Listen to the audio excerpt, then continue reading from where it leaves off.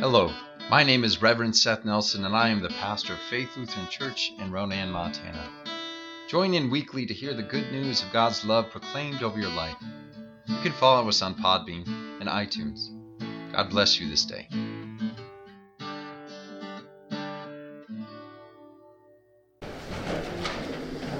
Our gospel lesson for this morning comes from Luke, the 10th chapter. Now, as Jesus and his disciples went on their way, he entered a certain village, where a woman named Martha welcomed him into their home. She had a sister named Mary, who sat at the Lord's feet and listened to what he was saying.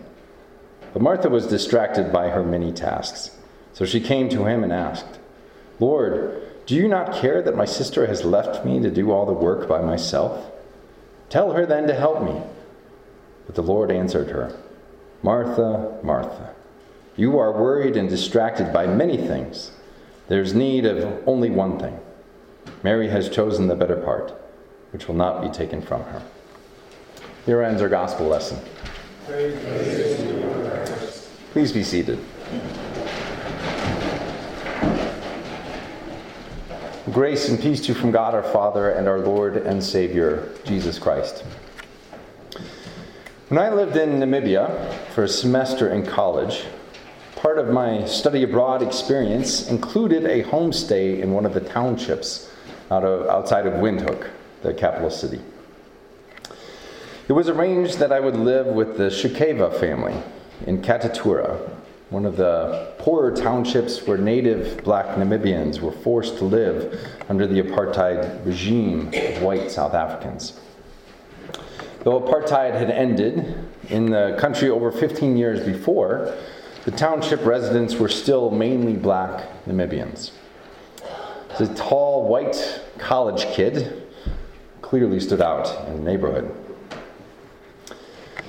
Now, one of the places in the Shikeva family's neighborhood where I stood out the most was at church. Church was primarily made up of members like the Shikevas, black Namibians from the northern Ovambo tribe. The services were conducted in their language, Oshivambo, so I could not really understand much of anything that was said or went on in the service. However, their African church is Lutheran, so I was able to recognize parts of the liturgy and rhythm of their worship, much as we do here in Montana, I grew up with in Iowa, and so on and so forth. It really is amazing how our worship can unite us with others on the other side of the world, even when we cannot understand each other.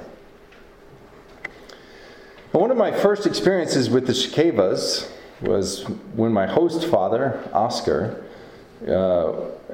how he compelled me and a few of my classmates who were staying nearby in kind of that area of the township.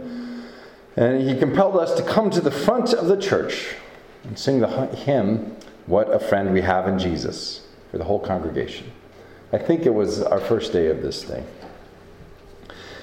Now, it seems like an easy assignment, right? There's a well-known hymn with a very singable melody to it. The only catch was we were asked to sing the hymn in Oshiwambo.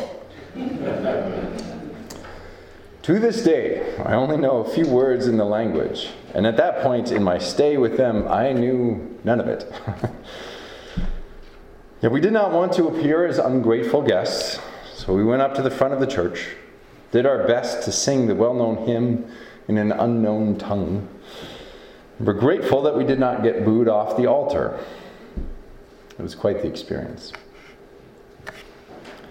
Now, thinking about this story years later, I'm struck by how our role as guests and hosts to those we encounter around the world correspond to how we are guests in the kingdom of God, while simultaneously we are hosts to Christ's kingdom on earth.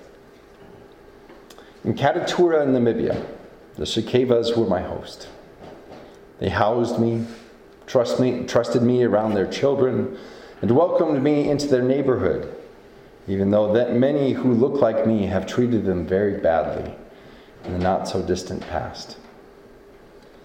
They saw me as one in need of welcome, and they provided that welcome for me. God in Jesus Christ does much the same for us. God hosts us in the kingdom as foreigners to the realm of heavenly perfection. The Lord sees our oddities, our differences, ways that we are ignorant about things, all things divine and infinite. God welcomes us no matter what, simply because we are mortal creatures in need of that infinite welcome. Simultaneously, we are the guests who are welcomed into the kingdom by our gracious host who promises us love and friendship, simply for the fact that God loves us. That welcome may feel like a different country with different customs, different cultures, and different languages. But the welcome is just as real and as forthcoming as if we were heading through our own home doorway. Our welcome may be uncomfortable at times, like being asked to stand in front of a church in a foreign land and sing a hymn in a foreign tongue. Yet our role as grateful guests is to sing that heavenly hymn and trust that we will still be valued and appreciated, even if we don't get the tune or the words right. Jesus truly is that friend who we can come to when we are weak and heavy laden, cumbered with the load of care, as the hymn says in English. There is always something kind of mysterious, unsure, unseen, and maybe even uncertain about placing our faith and trust in a kingdom that we cannot see or earn entrance into on our own. Yet we are like guests singing from any hymnal put in front of us, even if we don't know what the words sound like or mean, because we are faithful guests who place our trust in the goodness and grace of our host. Now, themes of hosting are present in both our Old and New Testament readings for this week. In our reading from Genesis, Abraham was sitting at the front of his tent on a hot day. Mysteriously, Genesis tells us that the Lord appeared to Abraham as three guests. They are never named explicitly, but it seems clear that Abraham knew that these were emissaries of God somehow.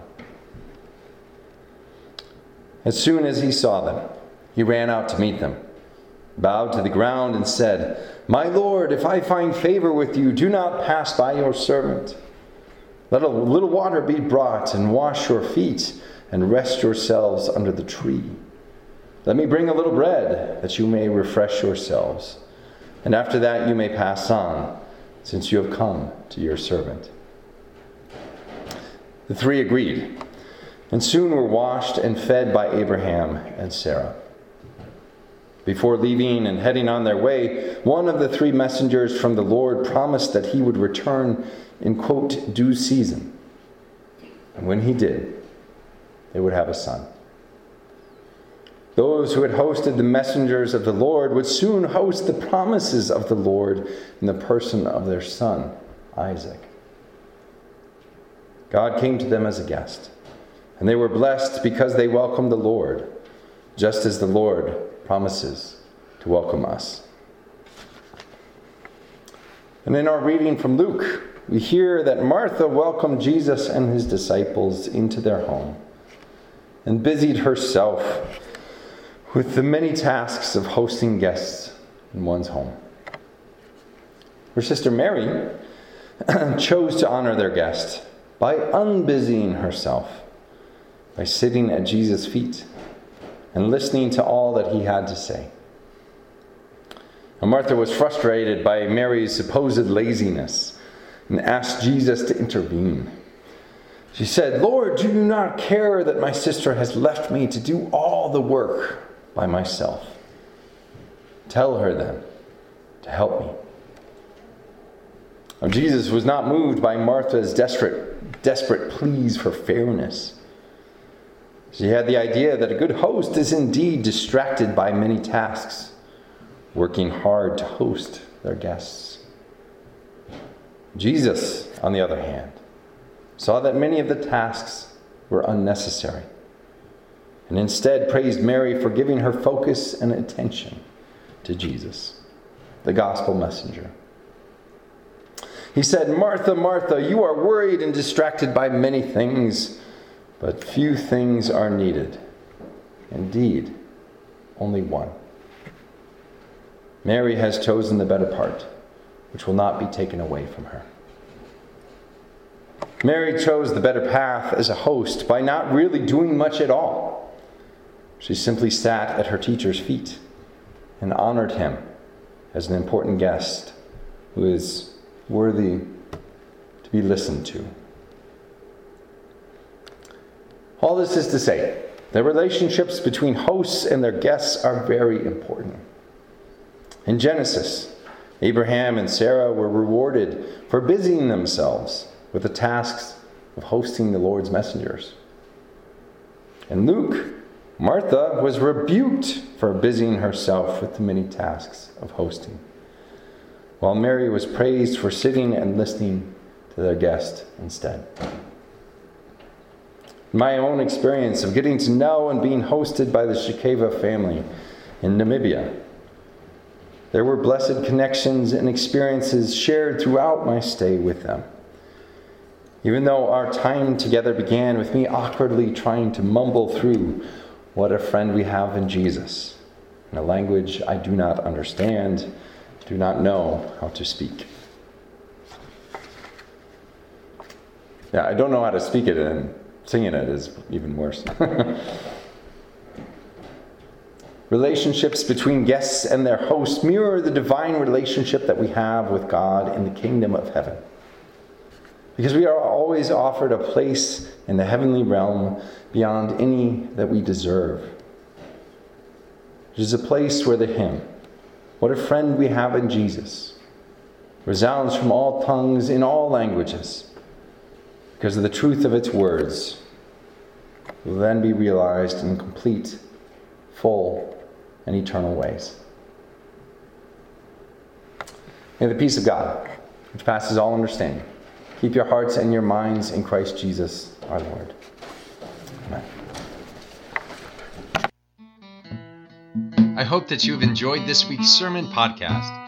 If you would like to hear more, read my blog, or get a copy of my book called The Church Unknown, go to www.revsethnelson.com. If you feel called to support our ministry, I invite you to go to our church's website at flcronan.org and click on the Offerings tab. May the Lord bless you and keep you. May the Lord's face shine on you and be gracious unto you. May the Lord look upon you with favor and give you peace.